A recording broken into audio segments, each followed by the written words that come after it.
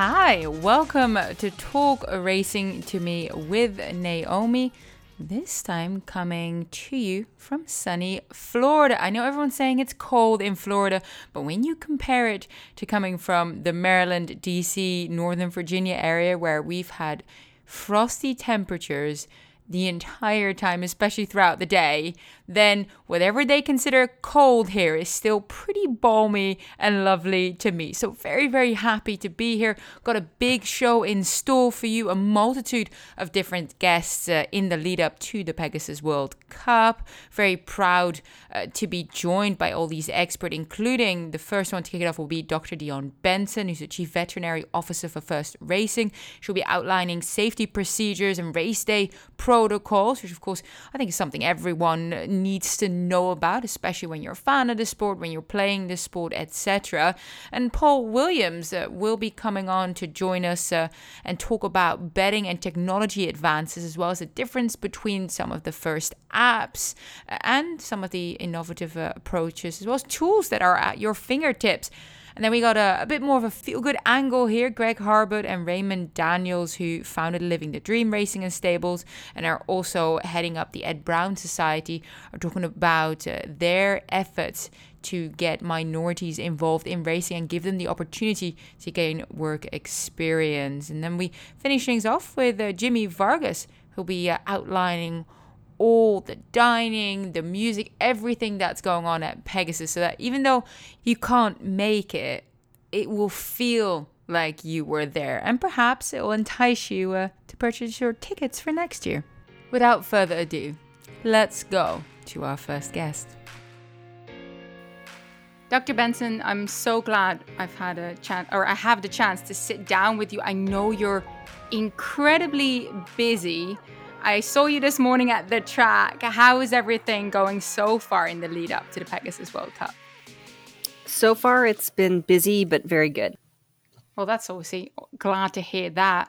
You are the Chief Veterinary Officer for First Racing, meaning that you're responsible for directing all the veterinary safety and welfare practices and protocols. With a high-profile race and race day coming up, what kind of protocols are put in place to try and mitigate possible race day injuries for those thoroughbreds competing? Well, there are a few things we do. Really, our work starts as soon as the first list comes out for the nominees. We have our plan in place and we change it every year, but our real work starts when we get that first list of nominees and we start sending out and arranging for out-of-competition testing to be done, which can be quite extensive because when you're talking about horses coming from 3 or 4 different states and 3 or 4 different training facilities around California or around Florida, it can be a lot of coordination and traveling for both myself and the vets that work for the Stronach Group, as well as some of the other regulatory vets across the country who help us out. So that's really where it starts, and we're trying to make sure that horses have no inappropriate substances in their bodies when they're training up to the race or racing, and then also kind of monitor the any therapeutic medications that they're receiving to make sure they won't be affecting the horse at race time. Yeah, how far out do you start doing that? Like how many weeks before the race do you kind of start monitoring these horses? Yeah, we like to start getting information starting about 2 weeks out. So that's the first time we'll start out of competition testing, and we don't really let anyone know when we're going to come see them. We might let them know a day ahead of time that we'll be there to test their horses. But we finished the last set of horses, I believe, on Sunday. So those samples have already been shipped to the laboratory in California, and we should have results prior to race time. And they test everything from EPO, growth hormones, anabolic steroids, clenbuterol, any of those are on the list of things that we test for. That kind of ties in a little bit with a new sort of partnership that has come up, Equine Meta Records, who will be digitalizing the veterinary records for this year's Pegasus World Cup contenders. What does that entail, and how does that help you guys? Yeah, so it's actually going to be for all 3 of the Pegasus races, so the Pegasus World Cup, the World Cup Turf, and the Pegasus Fillies and Mares. And what that requires is that the veterinarians and once the horses are in the starting box, the veterinary or in the entry box, the horses have to the veterinarians for the horses have to submit records going back to 2 weeks prior to the race day. It's just to give us information about what the horses have received as far as any medications or treatments. And the digital format really allows us to have a search. We can search by horse, we can search by medication, we can search by trainer, and it allows us to understand better in context our pre-race and exams leading up to race day. Oftentimes, you want to know why something may look different than a previous exam. And if, for example, a horse has had a joint injected, they may not have a fusion this time where they did last time. And so that's good information. So we have some understanding of why there is a change. And how does this process this year with the digitalization of those records differ from the years past? Yeah. So, I think in two ways. First of all, we have a more accessible and searchable database of information. So I can type in a horse, for example, Knicks Go. And if I want to see everything that's happened with Knicks Go in the 2 weeks prior to racing, I have that information. The other thing is because we have someone whose sole focus is tracking down the records for these horses, things don't fall through the cracks. We used to get kind of a haphazard list of papers, and we would have to shuffle through them and make sure we had everyone. And humans being who they are, we're not perfect, and we certainly can miss things. But because there is one person who is focused on making sure every treatment for these horses goes into a database, it makes it much more efficient and effective. It certainly must does indeed speed up the process. When you're talking about 2 weeks out at a competition testing, what is done in the days leading up to the big race in terms of checking these horses and making sure they're ready to go? Yeah, so prior to entry, we've actually this year something new. We're requiring the private veterinarians who work with the horses. So the horses that are coming from California, the horses that are coming from Louisiana, their private veterinarian has to sign off on the exam for those horses that they believe that the horse is sound and ready to race. So because they have the most information about the horse, they're seeing the horse every day, they're treating the horses on a regular basis, they are in the best position to help us understand kind of whether they believe the horse is adequately in adequate shape to race. And that's for all of the horses that race on Saturday, not just the big three races. But additionally, the horses that are in all of the races, we will be at the training facilities in southern Florida.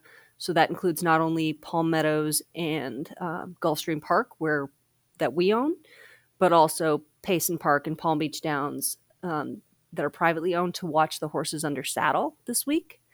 And we will also examine every horse that is in one of the big three races on Thursday, Friday, and Saturday.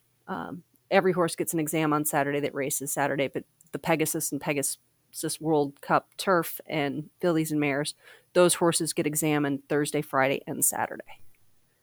Will they get examined all 3 days, every day? Yes, exactly. I actually, we have a surgeon from Rood & Riddle in Lexington come in, and he and I actually go around and examine all the horses. We both palpate their legs, flex their joints, watch them jog. If we have additional questions, concerns, we can ask for diagnostics. We've in the past asked for radiographs of horses, and that's certainly led to some scratches of horses in previous Pegasuses. And so, we definitely are try to be as thorough as we possibly can be, based on the time that we do have. Yeah, wow, that sounds incredible. And you were mentioning that you're also discussing it with the private veterinarians. How does that, in a way, help perhaps share some of that professional expertise and knowledge of the runners? Well, certainly the private veterinarians have so much more familiarity with their clients. Not only do they know how the horse has been training, if there have been any concerns about the horse, if they've had to do any diagnostics on the horse. They have all that wealth of information at their fingertips, which even if we had all of those records would, for the size of and number of horses and size of fields that we have on Saturday, would be almost impossible for us to get through. Especially when you got entries on, and you figure out your field on Tuesday, and you have to know everything about that horse by Saturday morning, and really by Thursday if we're looking at them earlier. So allowing the private vet the opportunity to participate, and with all that knowledge and familiarity that they have with the horse, is a great benefit. And we've done this for a while in California, and we've actually, having talked to some of the vets, there are horses that don't make it to us. In other words, they don't get entered because the private vet is not comfortable. So it's a great first gatekeeper on the fields. Yeah, that certainly sounds like at least having someone that has that prior knowledge of the horse say, you know what, I'm not 100% certain this is what we should be doing, is a great way of protecting everyone, including, of course, the thoroughbreds and the connections that are involved. Looking at race day procedures, what kind of sequence of events could be expected if there's to be a late scratch before or perhaps even in the gate? Yeah, so we have one veterinarian who is responsible for making decisions at the gate. It's our senior association veterinarian, Dr. Carlos Aponte. He's been with the Gulfstream Park and First Racing for almost 2 years. And so if anything happens at the gate, one of our kind of guiding principles is we make decisions very slowly. It's better to back out the whole field, look at the horse, talk to people, find out what happened, and make a decision whether the horse should be allowed to run, than to make decisions quickly and make the wrong decision. So, I feel very comfortable with him and very confident that he is comfortable taking his time to make the right decision, even if it means post time is delayed a couple of minutes. Yeah, definitely agree with that. Making sure that, you're looking at what actually happened, then going over, of course, the horse. And like you said, taking your time is probably key to events here. But I'm glad to hear that there's someone in charge that says, this is what we're going to do to make sure that everything is going in the right way, to ensure that, I think we were talking about this before, rather take your time and make the right decision than do it hastily and perhaps overlook something, right? Exactly. We try to make most of our decisions slowly, because I find we end up making better decisions if we take the time to pause and figure out exactly what is going on, get all the information we can, and then make a very informed decision. Yeah. Now, over the last couple of racing seasons, of course, there have been a fair few challenges in relation to the safety of horses training and racing on some of the tracks that you work at. What kind of changes have been implemented to ensure this safe training and racing environment? Yeah, so I think our flagship for this is certainly California, and the things that we've implemented there that we're working to move to all of our tracks, and actually to all of racing. One of the things that I think we do very well is to examine horses that are training at our tracks. So, for example, if a horse is training, it wants to work out in California, they actually have to sign up with the racing office 48 hours ahead of time. And that allows us to determine, kind of look at their PPs, see whether they have any significant risk factors, things like horses that have been eased or that have been on the vets list, horses that have had significant breaks.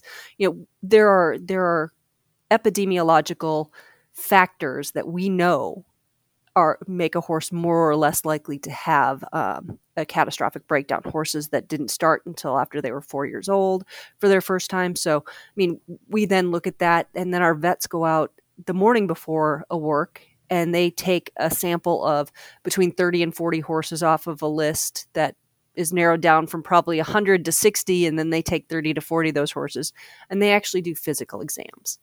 And that allows us a ton of information about the horses, but it allows us also to make a decision. The more opportunities we have for intervention, the better we do by the horses.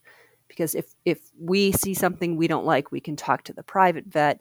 It's not the stress of race day. We can say, we need some more information. We need diagnostics. We need a PET scan. We need a bone scan. It really makes for very good decision making.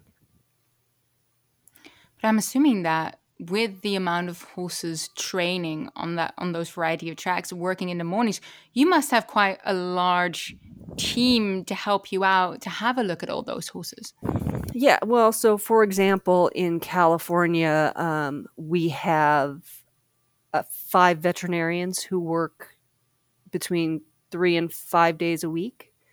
Actually 4 and 5 days a week usually. And so, we cover every hour of training in just Southern, and that's just Santa Anita. We have an additional 2 veterinarians at San Luis Rey and 3 veterinarians at Golden Gate Field. So yes, it is a big team, but they're all very good at their jobs.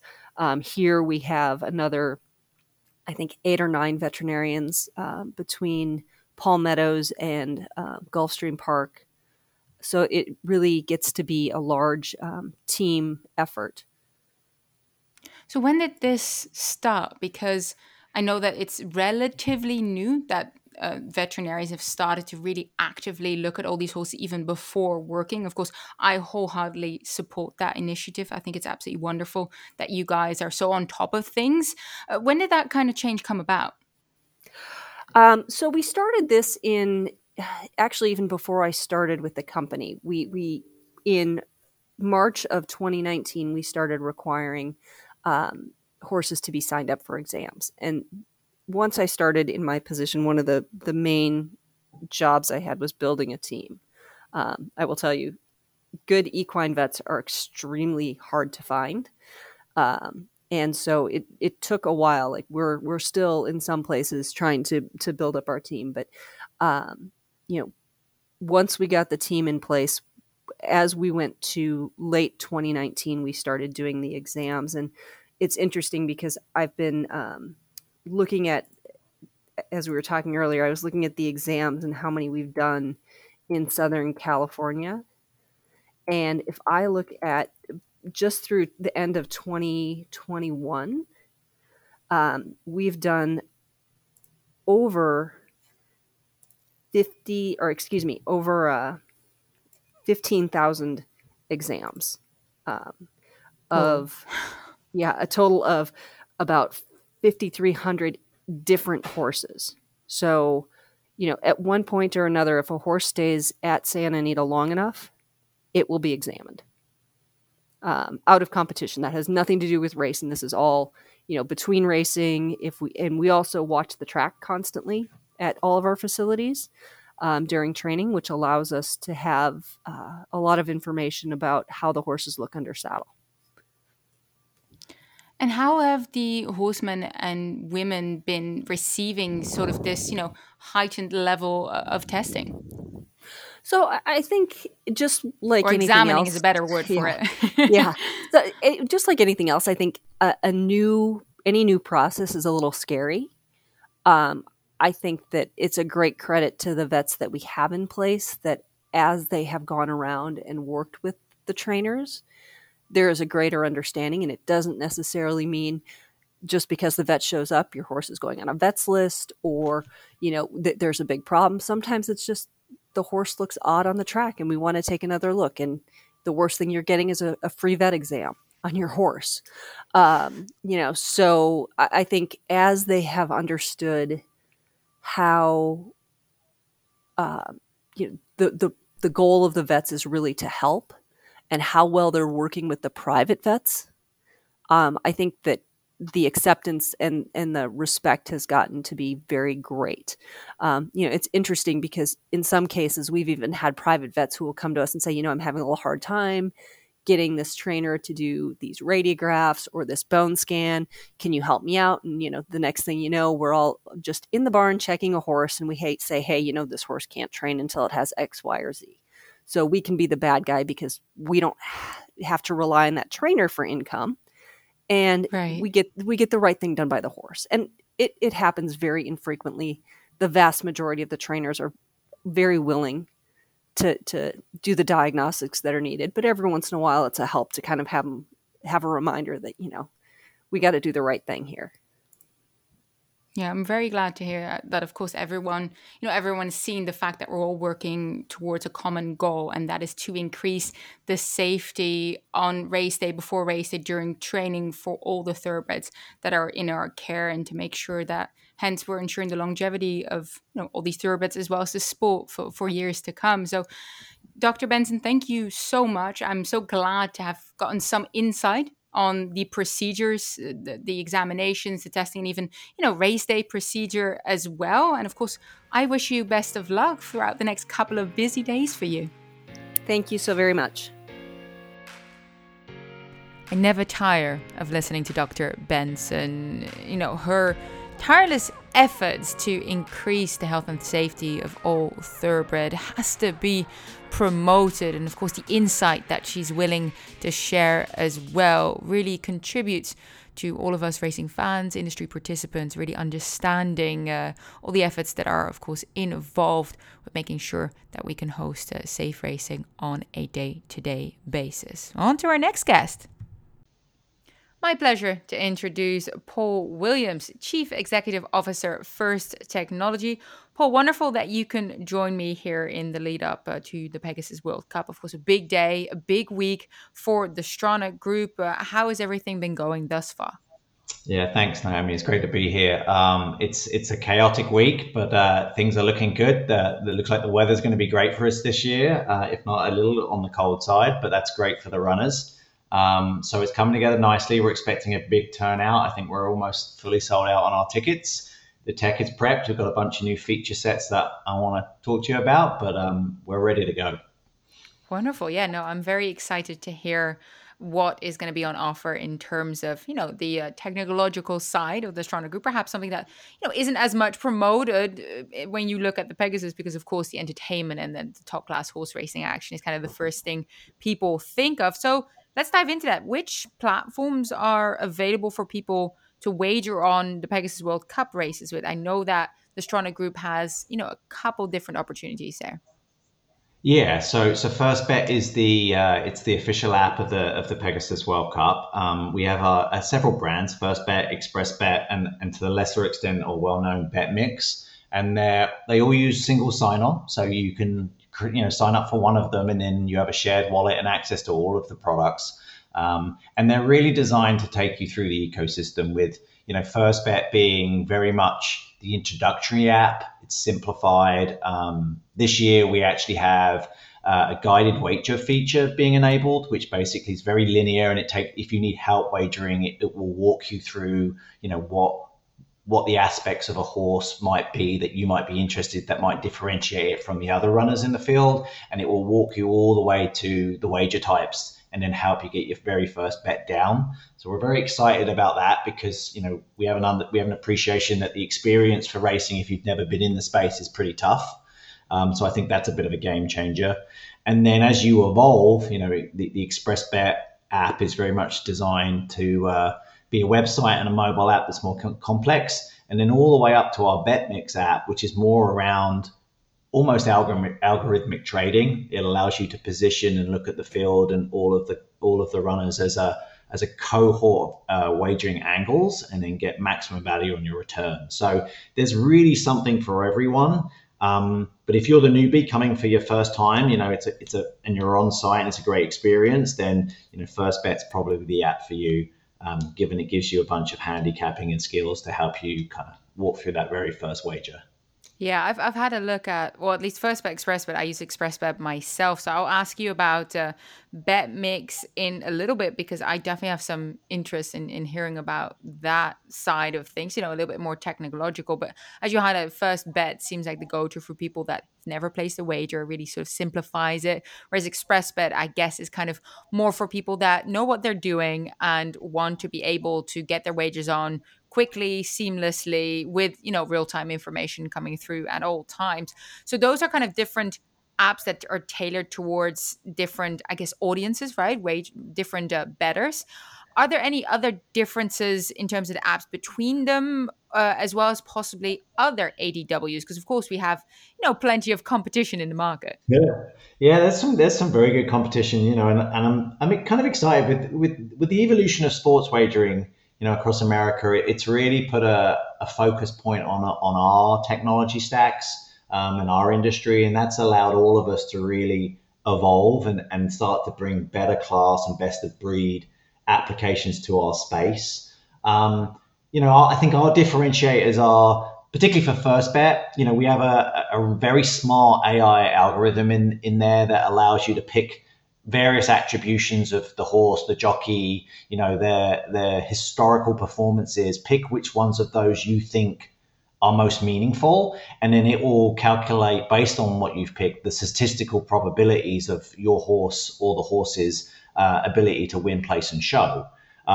So that allows you to start to think about value. And I'll give you a very simple example. If you picked, say, a horse that had a really good winning record, maybe it was the fastest, it had the fastest speed, and then you picked a jockey that had won its last 3 races, for instance, he won or she had won our last 3 races, it would calculate a percentage for you. And let's say the horse one was 50% likely to win, and the odds on that horse were, say, 3-1, then there's clearly value there between the ability for you to wager and the ability for you to win money versus the statistical odds.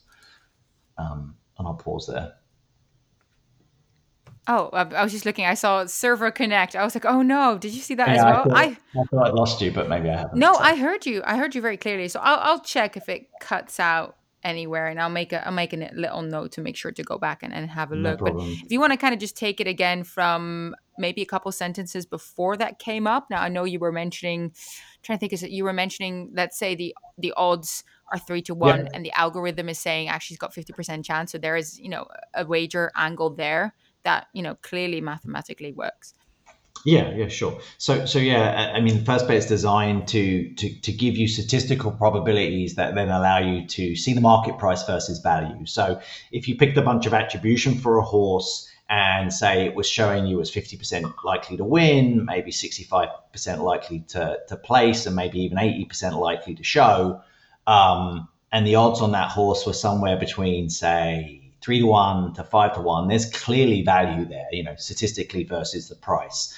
So that allows you just to not worry so much about, is a strong favorite, or is a long shot, got any chance at all? It starts to allow you to think statistically from a probability perspective, how much of a long shot is it based on historical performance? And we found, in some of our surveys that really helps the newbie understand more of the nuances of the market price, because it can be quite daunting, right? You see a bunch of horses that you don't know. You obviously are looking for value when you want to wager. Everybody wants to hit big, otherwise you wouldn't do it. But when prices are moving around because of the nature of the parimutuel pools, like you need some information to help you very quickly determine, statistically what is the right horse for you. And I think First Bet does a real differentiator in doing that. And you can do it on every race during the day. You can set up your own default attribution of factors that you care about, and it will always show you those percentages, or you can change them ad hoc. And we see a lot of engagement there. And then this year for the newbie, because, again, that even factoring a horse can be quite daunting, frankly. We built a very linear experience where we take you through question by question, screen by screen, all the way up to your first wager. And that is very much more for a newbie, because, an experienced wagerer, like your good self, wants to get straight into the action, right? So it's as minimal clicks as possible. But now we have this nice option, whereas if it is all a little over daunting and a little overwhelming for you, you can click on the little help button in the top left-hand corner, and it will start to lineate the flow in a question answer for you and take you towards the end so you feel comfortable about placing your wager. Yeah, perhaps be, in a way, taking over that role of normally a guiding hand in terms of a friend or an acquaintance that's getting you familiarized. Perhaps the First Bet racing apps kind of trying to do that without the need for another person to be present, right? Because I know, for example, with my partner, when he was placing his first late pick 5 wager, I was like, okay, so you go do this. And I would always kind of write out the sequence first. Which numbers are you going to use? Make sure that they're all in there when you're going into your, everything. In a way, perhaps First Bet can allow you to do that in that kind of simplified manner. So yeah, no, Yeah, I think 100%. Yeah, that, and again, like it's a skill, right? Like I'm sure you've got very proficient at it, but it's very daunting when you first attempt it. And if anyone that has ever looked at a PP for the first time, and you're looking at a past performance sheet, it could almost be another language, frankly. So our whole view was when we were designing First Bet and leaving Express Bet alone was, look, we need to accommodate someone with the ethos that they've never ever seen a race before, and they really want to heighten their engagement and excitement on a race, beyond the physical experience, which is fantastic in Pegasus, frankly, but onto the race itself, and getting some visibility into some of the attribution and mechanics in the underlying of what makes a great race great and what makes a great runner fabulous, frankly. That's what First Bet strives to. Simplify it for you, but allow you to pick what you think would indicatively be important. And that's everything, right? From the surface to, like I said, the jockey, to the trainer, to the performance of the horse in its lifetime, or the performance in the horse in its most frequent period for trending, to weather, all those things. And you have now complete control over, well, what do you think would affect this race? You pick them. We give you the statistics based on what you picked, and then you can go place your wagers. Yeah, and I think that's good, because I definitely feel like you don't want to get stuck in some kind of setting that basically goes, well, the horse with the fastest pace figure in the last 3, that's this one. So you're always going to end up often by algorithms, if you kept them the whole time based on those certain probably standardized factors, you might just end up always being on the favorite. And that is probably something that you don't always want to do, right? As a handicapper, you do want to be able to find value and do other things as well. I was going to say that would have probably been my only knock on using First Bet, that if you leave it on standardized, algorithm, you're probably going to end up with the favorite, because they're probably going to say, hey, the horse with the strongest performance in his last 3, the most recency, with a really hot trainer and jock, most likely going to win. Well, the whole public is on that horse as well. So I'm glad you said that. So we invented, and we soft launched it earlier in 21 very carefully. We introduced the first race index, and the first race index was effectively a derivative of that, which is, if you think of the S&P or the FT or any index that you see in the financial market, it ranks the stocks in that index from top to bottom. And we did that for every race of every horse based on 100. And that allowed you to see the favorite, statistical favorite, not just the market favorite, and then the statistical long shots versus value.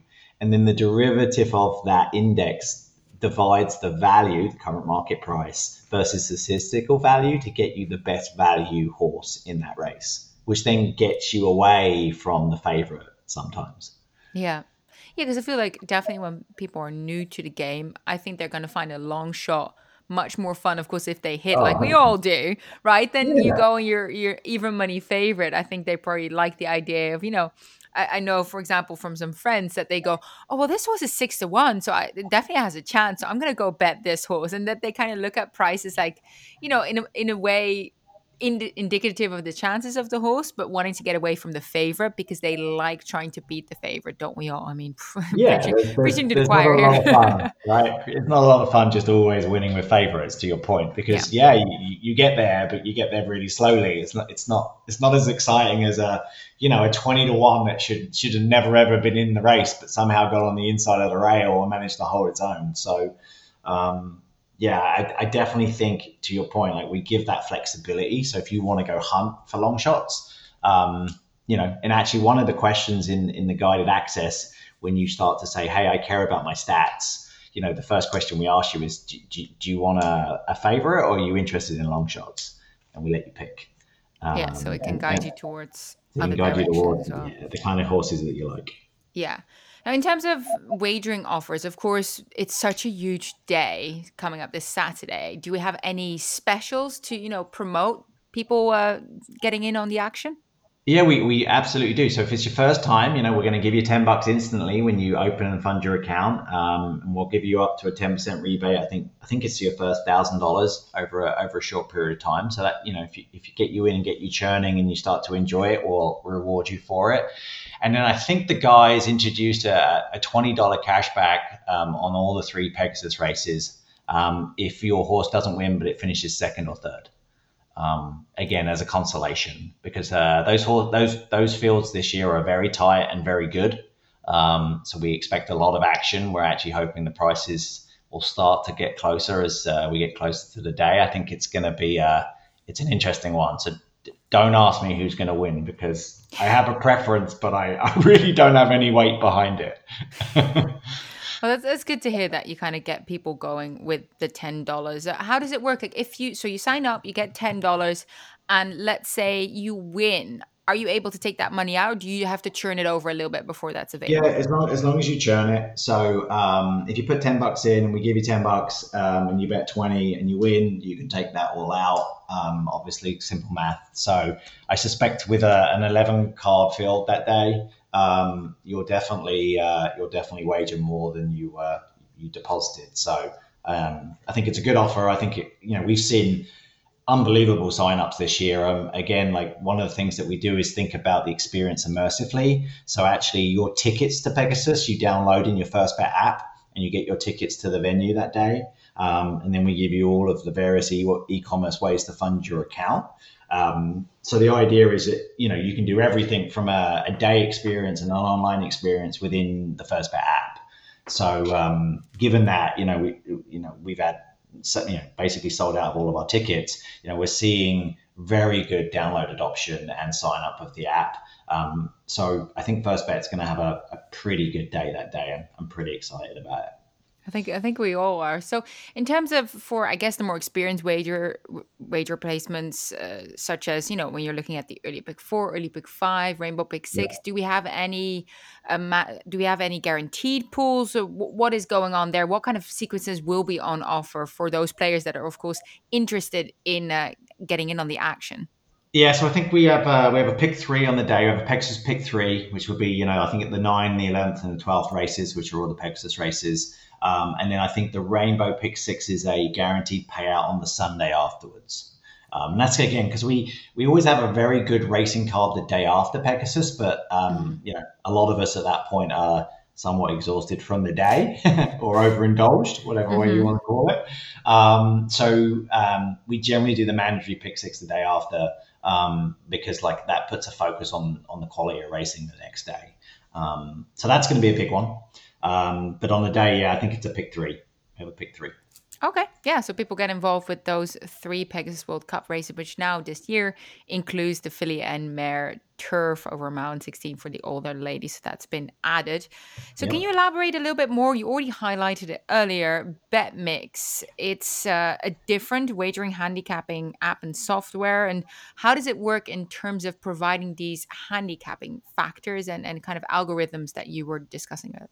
Yeah, so behind all of First Bet, Express Bet, and BetMix is a huge data warehouse that has all this attribution on our horses, right? And in recent years, we finished a bunch of AI work around visual recognition of horses. So we can take a camera feed and we can map all the skeletorial movements of a horse from the TV production feed and understand their speed and velocity and impact on the ground and how many times they're cropped or whipped. And we have all this data now in this huge data lake, and we use that data to help provide derivative statistical information based on past performance and angles that wagers like to use. And for the most part, we dumb those down or automate them in First Bet. We give you a little bit more granularity in Express Bet, but within BetMix.com, we give you the ability to build up all of the angles and weightings that you care about, all this attribution. And we have it's very much, think of it as E-Trade for horse wagering. It's really a trading interface, and it allows you to cover the field, and do matrix type wagering and calculate the probabilities for you and the coverages and give you an idea of stake versus probabilistic return against market price. And there's a bunch of different pre-programmed feature sets in there, but really the concept of the tool is to allow you to think of the market as a financial market and cover your spreads and your futures and all those positions that you would do in normal equities or ETFs or etc. and trade basically. And I have to be careful with it because I think it's a little addictive because it somewhat takes maybe the passion out a little bit because you're a little bit removed from maybe the animals. It's more about numbers. But if you're a very sophisticated, committed wagerer, it's really about understanding the market and the market price over maybe the fundamentals. So it's kind of the reverse of the factoring. It's more about tell me the relevance of what the market thinks these prices are and allow me to angle around it. Yeah, because you're mentioning trading, but you're still playing the market like you are in the pools when you're at the track, right? So you're still, because what you were describing made me think, for example, of Betfair, that you're directly trading with another person, and hence, you can lay a horse as well, like take someone else's bet, but that's not the case, right? It's more about how are the prices changing within the pool, and how is sort of the market viewing the chances of certain horses winning, and can I take advantage of that?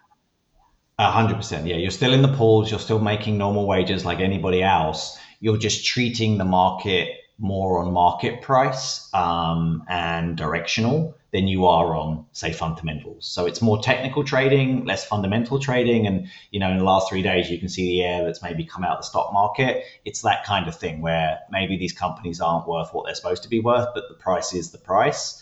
And that's how BetMix thinks about horse wagering. So can anyone sign up for BetMix, or are there any criteria? And how can people learn more about it to really kind of, get to grips with the tools that are available? Yep. So same thing. So if you've signed up for First Bet or you have an ExpressBet account, you instantly have access to the trial version of BetMix, which I think gives you a couple of days to play with it. And then it's a nominal subscription fee. If you like the product, you can buy it, I think, on a daily or weekend basis, or you can buy it on a monthly basis. And then it instantly plugs into your account. So you trade through that interface, as opposed to your ExpressBet or First Bet app. And it's a web-driven tool. So you sit at your computer and you're away and you have all the live feeds and you can watch the simulcast through it too. But it's available as soon as you get your first account. Awesome. Well, I encourage everyone to go have a look, especially those that are a little bit more, mathematically and technically inclined to want to beat the market and a little bit more sophisticated. So we kind of covered, newbies to the game, but also experienced punters that want to increase their repertoire, so to speak. We'll move along to a couple of other topics because, of course, First Technology, First in terms of the company Shriner Group created it, is very innovative and very much a forward-thinking entity. How have you guys worked with punters, customers to facilitate a better wagering experience? And what kind of new ideas are we, possible thinking of in terms of innovation in this sphere? Oh, so there's lots. So I find it a very exciting time in our industry. So we have things on the roadmap around syndication, maybe taking a percentage of your winnings and dedicating them to like ownership or loyalty. We have a loyalty scheme within our First ecosystem that allows you to have preferential access to things. I will say, Jimmy Vargas, who runs our First experience, very much, curating a combination of both our digital world, but our physical world. We have the after party at Pegasus this year, which is, DJ Cassidy doing his Pass the Mic. That's going to be phenomenal. That kicks off straight after the race. So we all get to carry on and enjoy, from the high of the race now into a concert. We've spent, multiple millions renovating our properties so that you get a best-in-class experience around food and F&B and hanging out. We've been very thoughtful about the whole experience, both when you first arrive at the property, your introduction to these amazing equine athletes, right? The effort that these equine athletes go through to put on a show for us. Your day from just having a great family day out through to your engagement once you leave.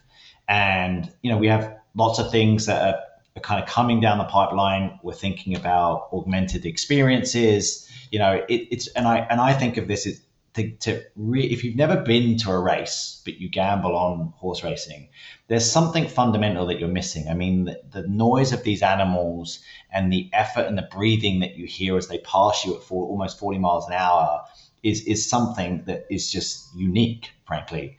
And we're finding ways to capture that inside the digital asset. So if you can't physically attend, maybe you can still experience that. And we've gone down roads of thinking about, jockey cam or augmented experiences. We're starting to think about, like, can we track these horses 3D and render a 3D metaverse version of this experience and put you on the horse so you can experience it. We've looked into things like the Van Gogh experience. I don't know if you guys have seen that or heard of that, which is, they project his artwork through a 3D gallery. Very immersive art, it's very immersive. And we like the idea of taking you through that journey of a horse from birth to training, and look, even running the digital companies, one of my most favorite things to do is, I live down here in South Florida, is to go to Gulfstream at 7 a.m. and watch effectively 200 athletes work out, in the morning. And that alone is almost as exciting as a race, because these animals are, seriously working out, and there's a lot of them, and you get to see the difference in all of them and how they perform and how they're learning their trade. And I think bringing that touch point to the ecosystem that is not just our wagerers, but our customers, I think is very important. And transcending that through into the digital verse is one of our key goals. See, so now I'm here going to be waiting for you guys to introduce something like, how Google Maps, you can place yourself into the street and actually look around. So that, and then at the race course, live race day, you can also see the races. I see it coming. Yeah, I mean, and again, the tech 5 years ago, the tech really wasn't there, but the tech is there now. So I think we're getting we obviously have jockey camps and stuff. That's pretty standard. But I think we're at the point where we might be able to, in real time, with a couple of milliseconds delay, put you on the live horse and let you experience what the jockey's experiencing. And again, like, all credit to a jockey, they're 140, 120 pounds, and they're holding on and controlling, this amazing athlete that's running at 40 miles an hour. And you got to be close to it to experience, like, how amazing in terms of effort that actually is. And we kind of take it for granted. So I want to make sure we get that in the digital apps. Yeah, well, I'm very intrigued to see, what you guys will be doing in that kind of sphere, and in terms of giving people, even if they can't attend, still that feeling of really, really being present. Like we now see, as you highlighted, with gaming, with art instructions, with a lot of different things, that from the safety of your home, of course, especially whilst we're still in the pandemic, to still feel like you're a touch bit more part of it, especially when you already like horse racing or you're already wagering on it, to get that extra experience. Now, in terms of the horse racing business, were you born and raised in it, or how did you come across this? Because of course it's quite niche. I have an interesting path to my current career. I always worked for a huge investment bank, and I was very much responsible for building their trading technology. So built a lot of trading systems for different, equities and treasury markets, and ended up moving that business or that software into Nevada.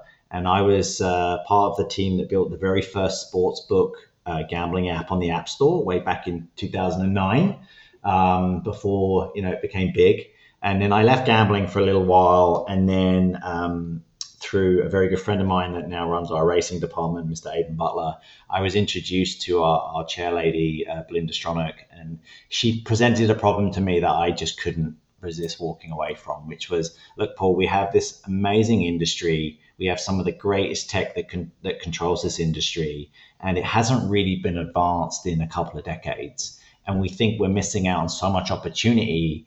Can you come help us build a world-class experience? And can you help us improve the safety of our sport? And can you help us get our broadcast and our quality of representation up, so that people that maybe haven't really seen racing understand racing in its true light and understand like the passion and the family ecosystem around it.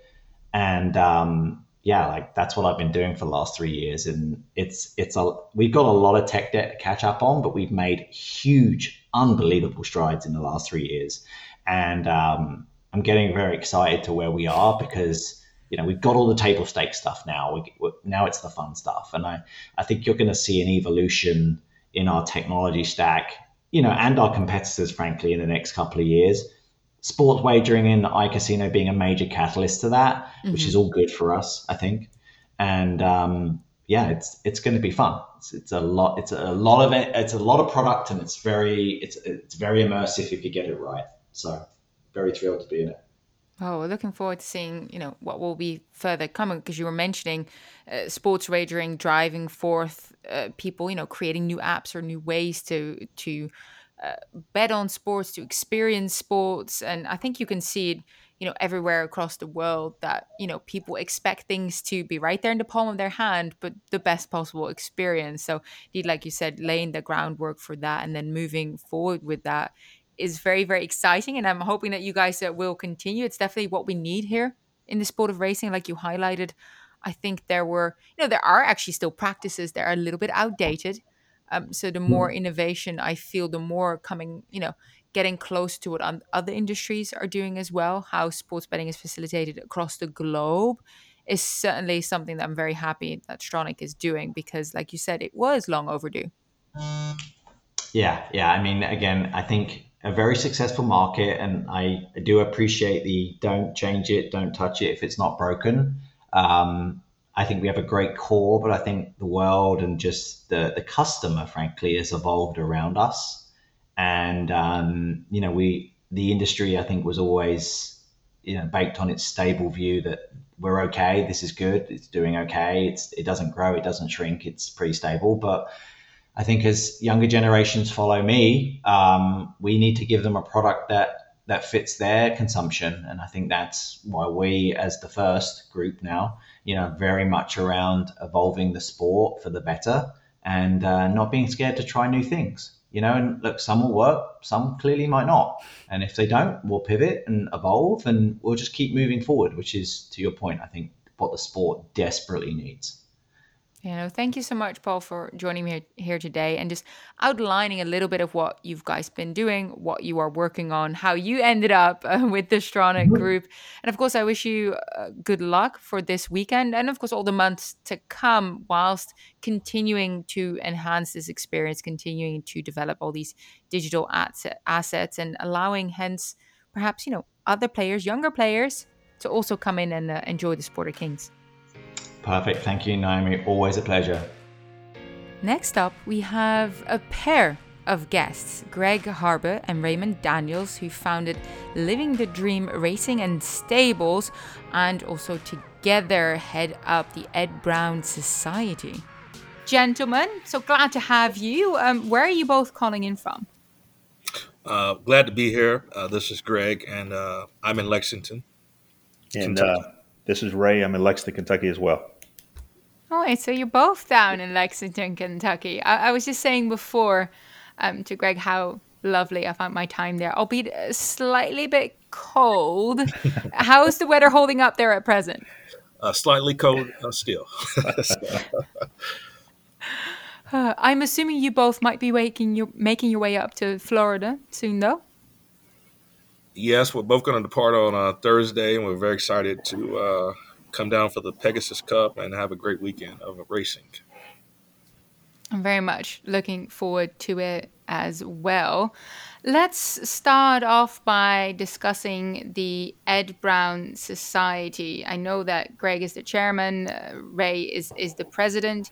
Tell me a little bit about the society and how the idea came about before we kind of go into what it's currently doing in conjunction with FIRST.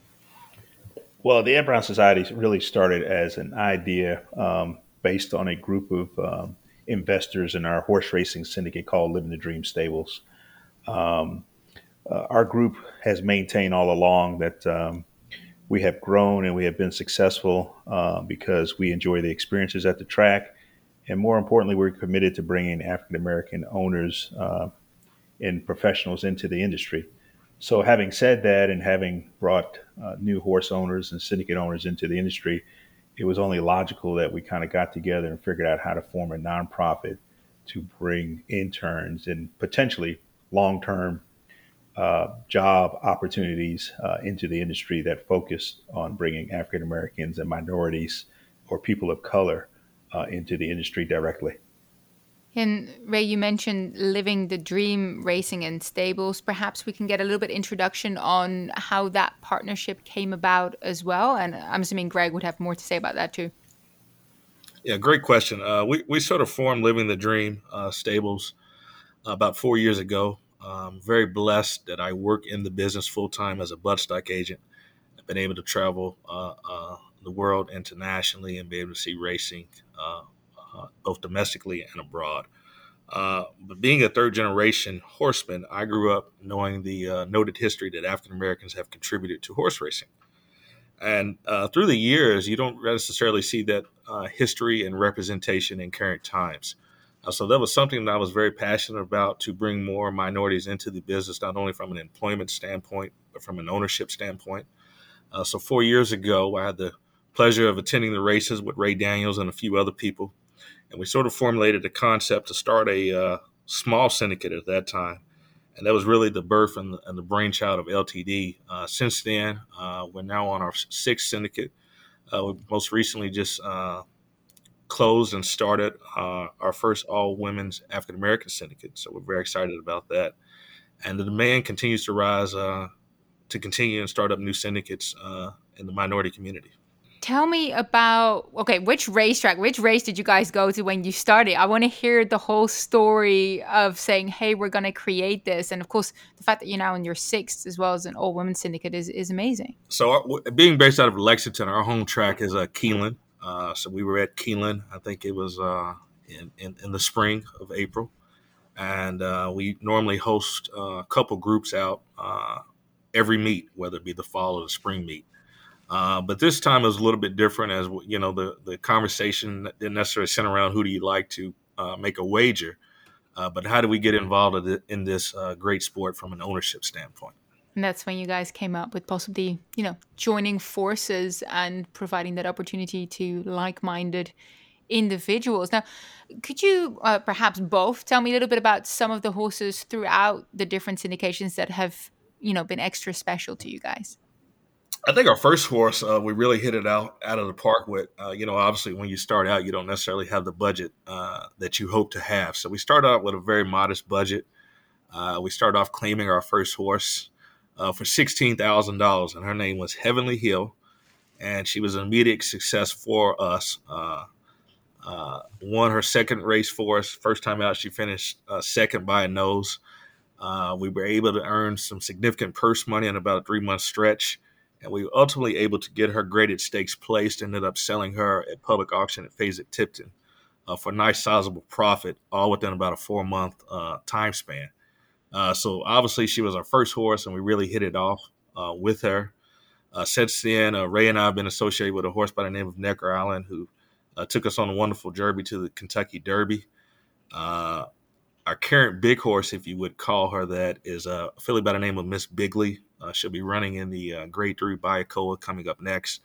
We own her in partnership with Agave Racing. But she's a multiple graded stakes filly. She's a listed winner. And then we have another horse by the name of Fascination, a very nice bred daughter of Into Mischief that has shown a great amount of potential, and I think the future is very bright for her. And then we have several hard-knocking claimers in our stables that continue to win races and pick up checks. Nothing wrong with the hard-knocking claimers, especially, when they keep on running and they keep on giving you that wonderful winners kind of experience, right? I know that winning graded stakes races or going to the big races like the Kentucky Derby, of course, that means everything. But perhaps the fact that you guys had success on like a variety of levels makes it extra fun for everyone involved. Anytime you have a win, whether it's a very low-level claim or the highest caliber being a Grade 1 race, it's just amazing to experience that thrill and see the excitement that it brings to the partners and the racing fan. So anytime you can get a win, it's just a wonderful experience. All right, and what it does for us, namely, we've been able to take a large group of people to just about every major racing event over the last calendar year. It has really piqued the interest level of our syndicate owners and other folks across the country. So we have been, of course, to the Derby, been to Preakness, we've been to Saratoga, we've been to the Breeders, and now taking a group of 30 people to the Pegasus. So it is really it's been an experience just as much of a ride as far as an owner. It's been a real experience to see different parts of the country, different tracks, and it really draws some real connections and bonds. And that's what's made this EBS partnership so strong is that all of our syndicate members are very supportive of what we're doing. I was about to ask, how has it been? How has the vibe been amongst the syndicate members, as well as, what it's meant for them and perhaps outside interest as well? How is this initiative, or both, the Ed Brown Society, what you're trying to do, as well as Living the Dream, Racing and Stables, how has it been received? Well, I'll speak to our syndicate members. They're very supportive because the first question they always ask is when we go to the different tracks is, where are the minorities represented in the different areas of the track. And so our mission, of course, is not only to bring, internships and build relationships and knock down barriers for prospective students, but is to give the exposure and access to what I would call really high level positions, mid level positions at racetracks, from gaming to marketing to engineering, legal services, and so on and so forth. So that corresponds with the ownership model of a lot of our syndicate members. They want to see students be successful. They want to see us put them in positions of strength. And so we were able to really reach out and draw this relationship with Stronach that is going to be a strong, long-lasting relationship based on, breaking down barriers and giving students paid internships and housing and giving them exposure and opportunities with mid-level management and not just putting them in traditional intern type positions, but showing them real exposures and access to the people at tracks and beyond that really make things happen.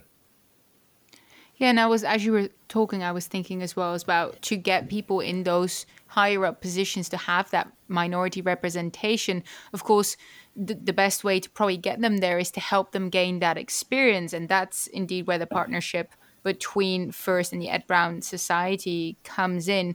When will you be offering when will the first interns start? How has the uptake been so far? The first intakes are due to graduate in May, and upon the completion of graduation, they will start with FIRST. And we're beginning to put the word out to different universities, and the demand for these placements has been very strong. So we're very optimistic going into the future that we will probably have more demand for this than we have slots. So that's a good problem to have. Absolutely. So what are the requirements if people are interested in joining or in applying? Well, we're obviously looking for a college graduate, someone that has an understanding of the equine business, not necessarily hands-on, but just understands racing and has an interest in that.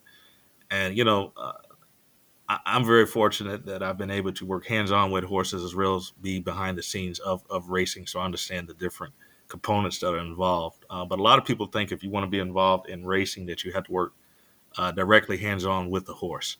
And as Ray had mentioned, there's so many components to the business, whether it be marketing, IT, video production, legal, finance.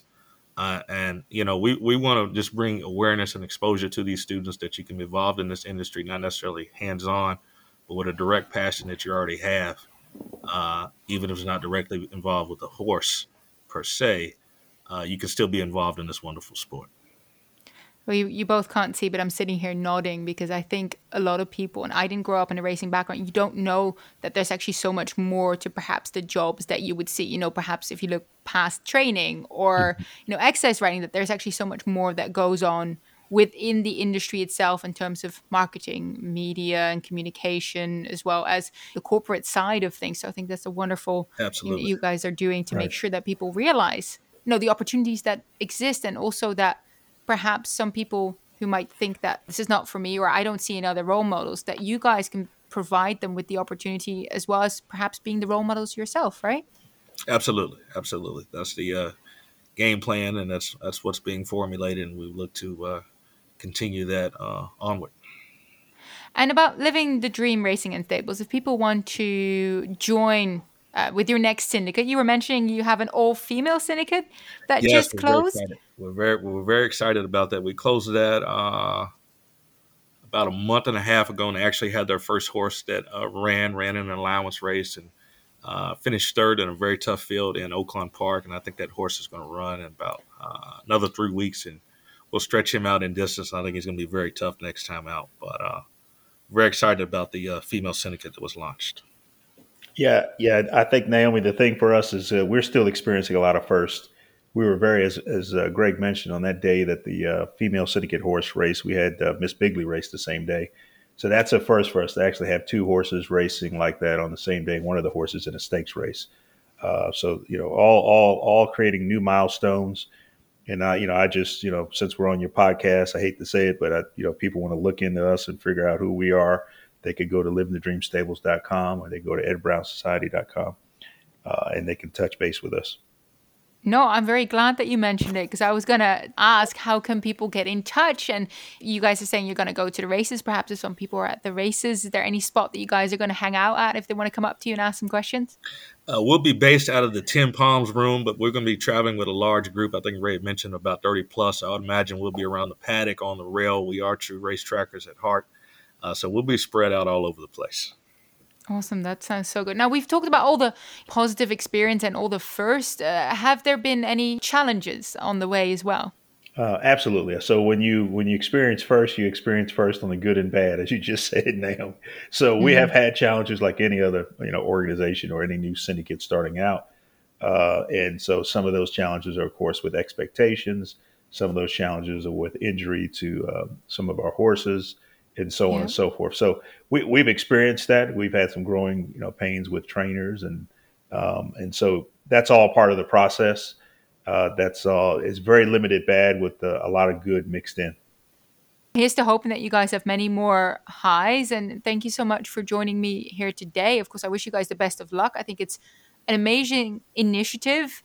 I think the future of horse racing, amongst other things, lies with syndication and bringing new people in. And that's exactly what you guys are doing, as well as giving opportunities for those that want to get professionally involved as well. Yeah, and if I could mention, I'd be remiss if I didn't mention them. I want to give a big shout out to First and Stronach for taking not only this partnership seriously, but for being our first large partner in the industry. I can't thank Belinda and Aiden enough for their commitment and for their vision. And I'm just looking forward to what is going to be a great partnership. Thank you so much to Greg and Raymond. Really enjoyed hearing their story, their efforts so far, as well as their success. Hopefully there's plenty more of those top level or hard-knocking thoroughbreds. Last but not least, Jimmy Vargas. Jimmy, happy to have you on the show today, because we are looking towards you to keep us up to date with everything that is going on leading up to Pegasus World Cup Day. And of course, on the day, first things first, how are you doing? I'm surprisingly doing well, Naomi. Thanks for having me on. Getting ready. It's down to, I guess how we say in our world, we're approaching that finish line. Lots going on, but all, very exciting partnerships and activations. And there's a lot of, great ancillary programming that's happening in and around this week and leading into Pegasus. So just, really fun stuff. And I think it's just, great to sort of take Pegasus, on and off the track, really, and that's sort of what the event has become here in South Florida. Well, in the racing terms, we would say you're about at the quarter pole, right? Finish line in sight, but you still got a bit to go. I still got a bit to go. And you know what? Based on, still having plenty to do, I like to, unlike they say in the racing, I like to slow this thing down a little bit, really pull back on the reins here and see if I can hold back these days and slow down the minutes and the seconds, because we can definitely use the time to, just continue to create what's going to be an amazing race day filled with, obviously the best thoroughbred racing on the tracks, but also, a great day filled with tremendous entertainment, great experiences, amazing culinary, the best in fashion, and just so much more that always isn't around Pegasus on that special day. I mean, so much to look forward to. Perhaps let's start with, outlining what will currently be going on over the next few days before race day, as well as mentioning what has already taken place. What will be some of the highlights of that? Well, let's see. We have a great kickoff event for Pegasus weekend in Overtown, where we've worked with a group that has curated and produced an amazing art exhibit called Too Black, Too Fast. It really tells the story of the first athlete, the first Black athlete, and the contributions of African Americans in the sport of thoroughbred horse racing. There's some amazing stories there. That exhibit lives now at the Ward House, the historic Ward Rumen House in Overtown, which is, the Harlem of the South, we call it down here. It's this, amazing neighborhood with lots of history, great culture, great entertainment, and it's going through like a very cool renaissance right now. As part of that sort of exhibit and as part of a celebration around that day, we're also hosting a very cool event over at the Red Rooster, Marcus Samuelson's Red Rooster, also in Overtown, with some special performances. We have a group called Darren Atwater and the Soulful Symphony, which is a 20-piece orchestra of mostly Black and Latino performers who will be doing a very cool, forward approach and creative sort of play with the amazing D Nice, who is a great friend of First, who's a great friend of Pegasus and Preakness, and he's had a tremendous year, just playing every and any major key event from the Super Bowl to the Emmys and beyond. And so they've created this very special mashup performance of DJ meets symphony, and it's just going to be a great night of like dancing, great music, great food at the Red Rooster. That sounds incredible. When you said 20-piece orchestra that will be, in conjunction with a DJ, I have not attended anything like that before. That sounds incredible. We like to change things up here, Naomi. Clearly. We've made it a mission here at First to one up ourselves every year and see what can we do this year that's different. And I think this was, something that's very special to us from, the support of Too Black, Too Fast, from really telling that story, from really bringing to light, an amazing artist in Michael McBride, who's the creator of the exhibit.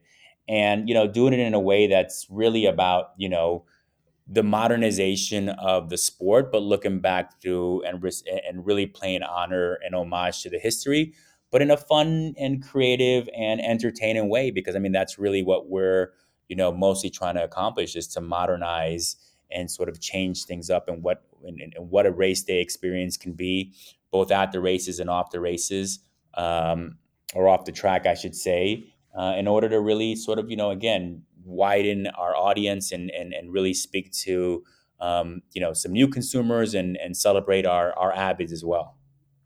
So if people wanted to go and see the exhibit, it's open daily, right? It's open daily, Wednesday through Sunday, 12 to 6 p.m. at the historic Ward Rumen House in Overtown. Awesome. It's definitely worth checking that out. What else is going on in the lead up to the Pegasus? Because I know that you guys aren't just going to finish up with that one. I'm pretty sure there's some other cool events too. Well, we have some great on-site events. We're doing a very cool gift and suite for, our stakeholders, our horsemen, the owners. It's a very sort of like, just fun day of shopping, we call it, and just kind of give them that cool swag that gets them sort of ready for Pegasus. And then it's all eyes on Saturday, because this year is really all about First. There's some amazing hospitality partnerships. There's some amazing entertainment. There's a new venue we're opening trackside. There's on the culinary side some just tasty bites we have coming, and we're just excited about, like, this, what I like to call this sort of super group of South Florida and beyond entertainment curators, and just like the best of the best on helping to drive our vision forward of creating just the best day at the races. Yeah, because I know that you're debuting a new club called the Carousel Club as well. I actually walked around today and saw, there, it looks amazing already. Could you tell me a little bit more about that? Yeah, absolutely. I mean, we wanted to create this like very cool open air gathering space, right on that final stretch. We wanted to, again, have some fun with it, pay homage to the past. We took this really beautiful antique carousel that we had in storage here at Gulfstream Park and just refurbish it and recreate it into this amazing center island bar that's just like the anchor of the venue. It's the ultimate Instagram moment, I would say. It's filled with amazing lush greenery, the most beautiful landscape, gardens. There's 3 amazing bars, including the carousel. There's fun trackside games. There's obviously on-site wagering. There's going to be, always really great entertainment, live music, DJs, and that's just part of our mission to again drive and create some excitement at the track, to really add to what Gulfstream Park is as a historic and iconic racetrack. We want to just amplify what happens here on a day-to-day by bringing the Carousel Club to life, and we're just excited on where it's going, and what better day to kick it off and to give a sneak peek to the world out there than on Pegasus. And I do believe you also have a couple of quite exciting artists lined up to play out there. Am I correct in saying it was called Pass the Mic, meaning there's going to be a fair few talented artists sharing the stage? Yeah, so DJ Cassidy, during the sort of stay-at-home orders and everyone in quarantine, Cassidy being the trendsetter and the groundbreaker that he is as a DJ, developed a concept called Pass the Mic, where essentially, he created this at-home sort of concert for the world to see, where he passed the mic from his home to the next and then to the next. And, he's had over 200 iconic artists perform on Pass the Mic through his streaming service.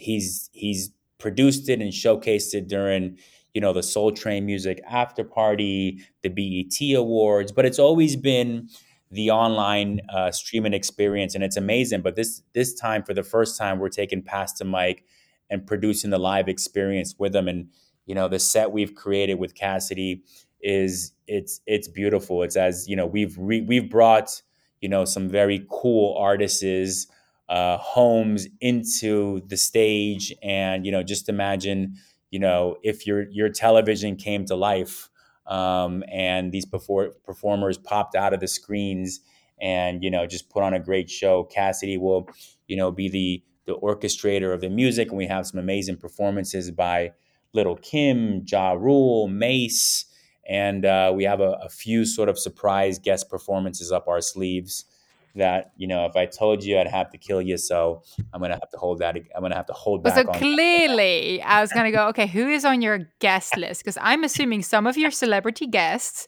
are gonna just jump up on stage, and they're gonna be your added Pass the Mic performance. Am I correct in saying that? So we need a guest list. How about that? You're correct in saying that. You're correct in saying that. Let me hold back on the guest list just to say we definitely have some tricks up our sleeves. And like I said, it's going to be in the tradition of Pass the Mic, the online version where, we've had everyone, or I'm sorry, Cassidy's had everyone, from, Patti LaBelle to Daryl Hall, down to every artist you can think of. And it's a really, really special performance. And to add to the excitement, we have some great partnerships this year. We're working with the guys at the 11 nightclub here in Miami. They're bringing and sort of really overtaking our VIP experience inside the Carousel Club. We have some very tasty trackside culinary bites with our friends at Delilah and the H Wood Group, who have the coolest supper club in Vegas and LA.